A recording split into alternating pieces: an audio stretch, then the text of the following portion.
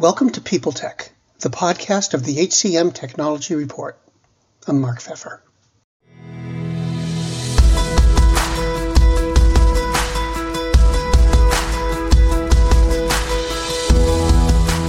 My guest today is Nancy Miller, the Director of Talent Technology Solution Design at the staffing firm Atrium. We're going to talk about contingent workers, what they want and what employers should expect, and more on this edition of People Tech. Hey Nancy, it's great to meet you. So you've seen a lot go on during your time in the business. What do you think are some of the most important or significant developments regarding contingent workers that you've seen over the past years? Yeah, I think when I think back to when I started in the industry, and I hate to say this out loud, but more than 20 years ago, the contingent workforce industry was really just thought of as I need to fill a gap or a hole. I've got a receptionist going out for, maternity leave, and I need somebody to backfill, right? It was kind of that I need a temp mentality. And over the years, as companies have started to utilize more contingent labor, just seeing the industry evolve. And I think most recently it's, predicted it'll be at least 50% in the next few years. And you're definitely seeing that, especially post-pandemic.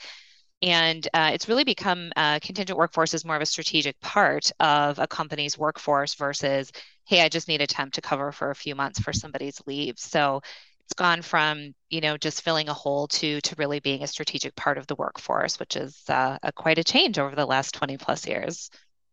How'd that happen and why did it happen?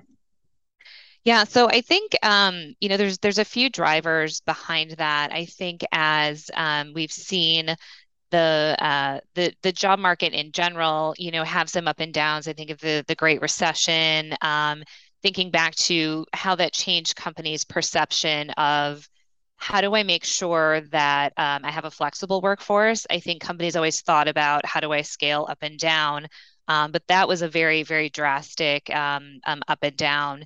And even thinking back, just how much COVID has pushed us forward in many areas, and contingent usage for sure has pushed it's pushed the industry forward quite a bit. When I think about the scaling up and scaling down of contingent workforce during that time as well. We saw such great variance in usage, and so I think companies are starting to say more and more, how can I utilize my workforce more strategically? And that thought process has continued, over the last, 20 plus years, right?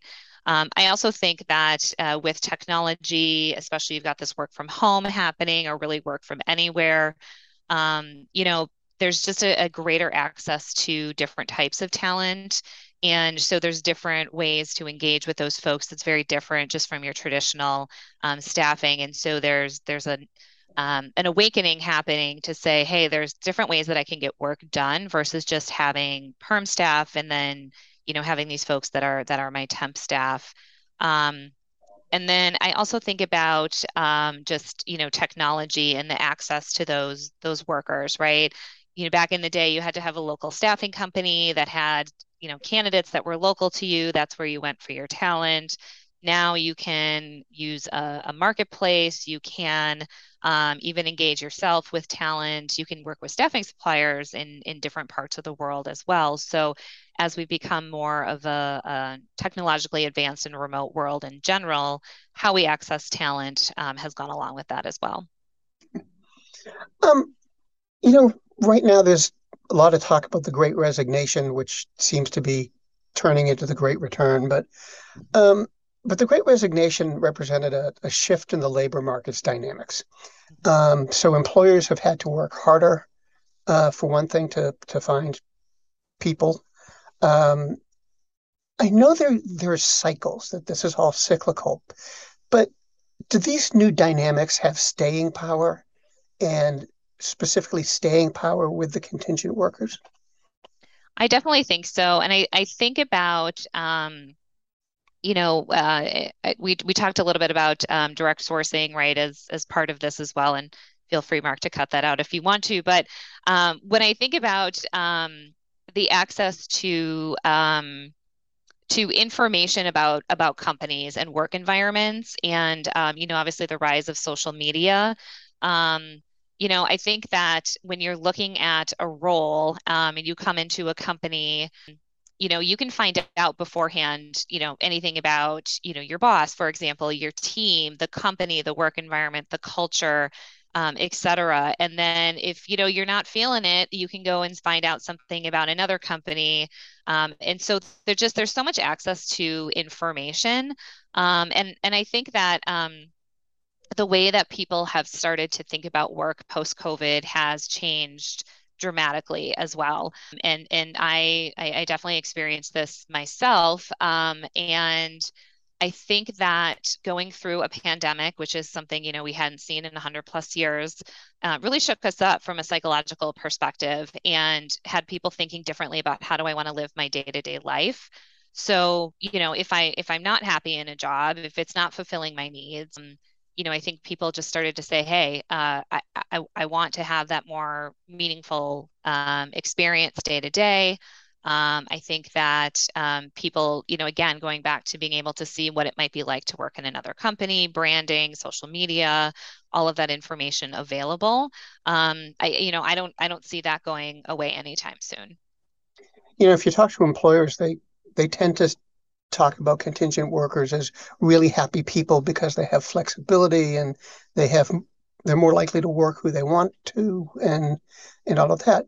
Is that true? I mean, are contingent workers really that happy? I mean, or are they looking for a full-time job? Yeah, I think if they were, everyone would be right. That's the secret sauce. There definitely is some flexibility that comes with contingent workforce, and I'll kind of put them into two buckets. One is thinking about independent consultants. So there was a big increase in company filings during COVID and just post-COVID, really for people who are filing as independent contractors and establishing their own business. So those are the people who said, "Hey, I've got a skill." And I want to work when I want, where I want. And I feel like I can market that skill. And I feel like those people do have a greater satisfaction because of that flexibility. I think you're also going to have those individuals who, are still kind of on your typical contract roles, right? Whether it be someone who's a project manager or someone who works in a call center. And those people, that varies. Some do like to, maybe work for 6 to 8 months and then have a month off and then maybe go back to a different assignment. Or, they like to bounce around from company to company if the opportunity is there. There are others that are still entering those contingent workforce roles and saying, I'm going to come in as a contractor and I really want to be hired onto this company. So I don't think you can say a generalization when you put the entire non-employee ecosystem together and say all of those folks are happier. But when I think about those individuals who kind of stepped out on their own and are empowering their own career, I would say yes, those individuals do tend to be happier people. What about the people who are both? They have a full-time job, but then they need a second job, so they have they're driving for Uber or just taking a part-time shifts at the grocery Yeah, store. Can yeah. you talk about that? I think that there's definitely something empowering about having the opportunity to jump into an Uber, for example, and be able to figure out, hey, this week I'm going to do 3 driving shifts because I want to take this vacation or something, right? And having an opportunity to jump into a gig like that, versus going to a grocery store, like you said, maybe you require to work 20 hours a week and you have to work every Saturday and you don't want to work every Saturday, right? So I think there's some empowerment to having choice in the opportunities that you can take that, didn't exist, even really 4 to 5 years ago. Those workers, those full-time and contingent workers, aren't they tired? Aren't they feeling kind of put upon because they're working more Yeah. than the usual amount? Yeah, 100%. And I think that's where, if you have a full-time employee that feels like they have to go get a part-time job to make ends meet, I think as a company, that's where you should be worried. And that's where, as we were saying, the Great Resignation comes into play. It might be very easy for that person to find out that there's a similar company and a similar role, and they're paying 50% more, hey, I don't need my part-time job anymore. So yeah, I mean, definitely don't think that's an ideal situation. Um, so if you were talking to some corporate leaders, um, what would you tell them the role of contingent workers should be for them? And, how do you think that's evolving as we move into, the future? Mhm. Yeah, I definitely think that they should take a long, hard look at how they're using their contingent labor currently and whether or not that's meeting their needs. Are they able to meet their strategic business objectives with the labor force that they have? And that could include full time as well, right? And really looking at your mix. There are some organizations I would say maybe are too heavy on the contingent side, right? And maybe they're experiencing some turnover and that's impacting productivity. Or maybe they're outsourcing and that company doesn't have the level of expertise that an in-house team might have, for example. So I think that they need to take a look at their workforce mix as a whole. I also think that engaging with their workforce planning team or having someone come in to help them with workforce planning is becoming more and more critical. Again, talking about being able to be, scaling up and scaling down with contingent workforce. I think they really need to think strategically about how they're going to use it, when they're going to use it, and be able to look at their business with their workforce planners and say, okay, if we want to achieve these objectives, what type of workforce mix do we need to achieve these objectives? Do you love news about LinkedIn, Indeed, Google, and just about every other recruitment tech company out there? Hell yeah. I'm Chad. I'm Cheese. We're the Chad and Cheese Podcast. All the latest recruiting news and insights are on our show, dripping in snark and attitude. Subscribe today wherever you listen to your podcasts. We out. Let me shift gears a little bit. Usually, or traditionally, it's been HR deals with bringing on full-timers and procurement deals with bringing on contractors. Those worlds are starting to mesh and overlap. So Yeah. what's going on there, and where do you think it's going to go, especially on the HR side? Yeah, I love this question, and I'm probably a little bit biased because I led a contingent program that was part of the HR department for 6.5 years. So, I certainly will probably always lean on the side of having it sit in HR. But in all honesty, I think this is where it belongs. I don't think contingent labor is a commodity. I don't think it should ever have been treated that way. Although I understand, there's a lot of pieces of it that seem like they should sit with a purchasing department or procurement department. But really it's people, right? We're talking about people and we're talking about workforce. And if there are HR departments that still say, hey, we don't deal with our contingent workforce, HR just deals with our permanent in-house workforce, they're missing the boat. I really think.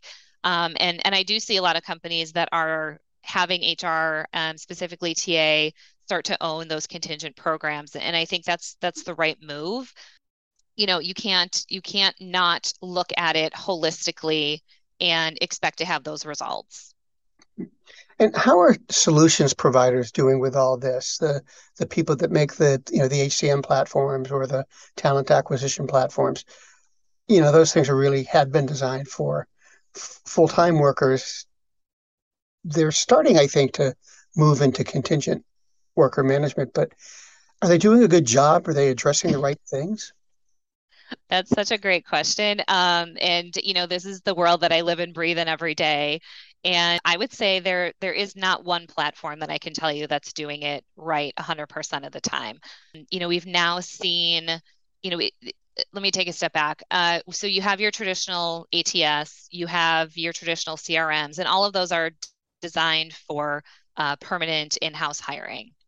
Very recently, in the last few years, you've seen the rise of some technology specific to direct sourcing. So, for example, your Worklammas of the world, your Will Hires, TalentNet, et cetera. Live Hires, new on the scene out of Australia as well, and they're taking the idea of our traditional permanent hiring, your ATS, your CRM, and designing them for your contingent direct sourcing programs. And so they're getting it right over there, I will say, because again, it's a very different world, although the elements of ATS and CRM as we know them traditionally are still there. So great, they're doing that. Then we've got your permanent hiring solutions that are traditional that way, but no one's quite brought it together yet. You've got your different VMS systems that say, hey, I can put together your permanent and your contingent workforce into one dashboard, for example.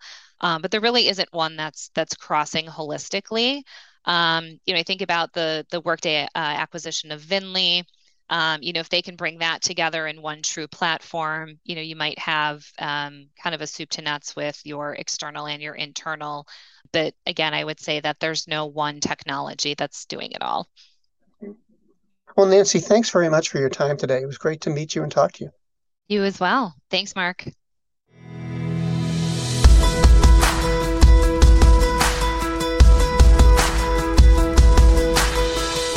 My guest today has been Nancy Miller, the Director of Talent Technology Solution Design at Atrium.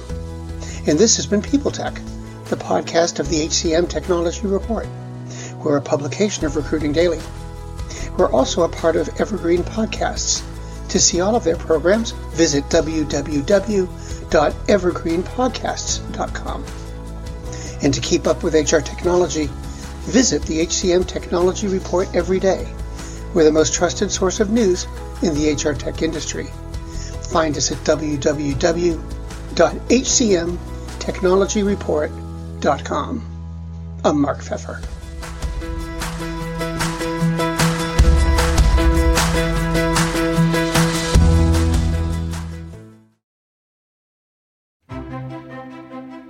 Faith in the news media has been challenged, making it even harder to get stories told. The Friday Reporter podcast was created to help audiences better understand the media by hosting journalists who will answer the questions to which we need answers. Join me every Friday to hear more. The world's best-known investor and Wall Street expert Warren Buffett once said, "Wall Street is the only place that people ride to in a Rolls-Royce to get advice from those who take the subway." Mr. Buffett's quote is remarkably accurate, but how many people would rather receive advice from him than someone simply guessing? Welcome to Buy, Hold, Sell, your single source for Wall Street knowledge and profitable guidance. Please join me, Todd Schoenberger, and fellow trader Tobin Smith, as well as host Veronica Dudo, for a podcast known to move the needle for investors. Tobin and I are seasoned Wall Street executives with deep investment experience, and we are prepared to share our advice to those who choose to listen. Download Buy, Hold, Sell today on the Evergreen Podcast Network or your favorite podcast channel.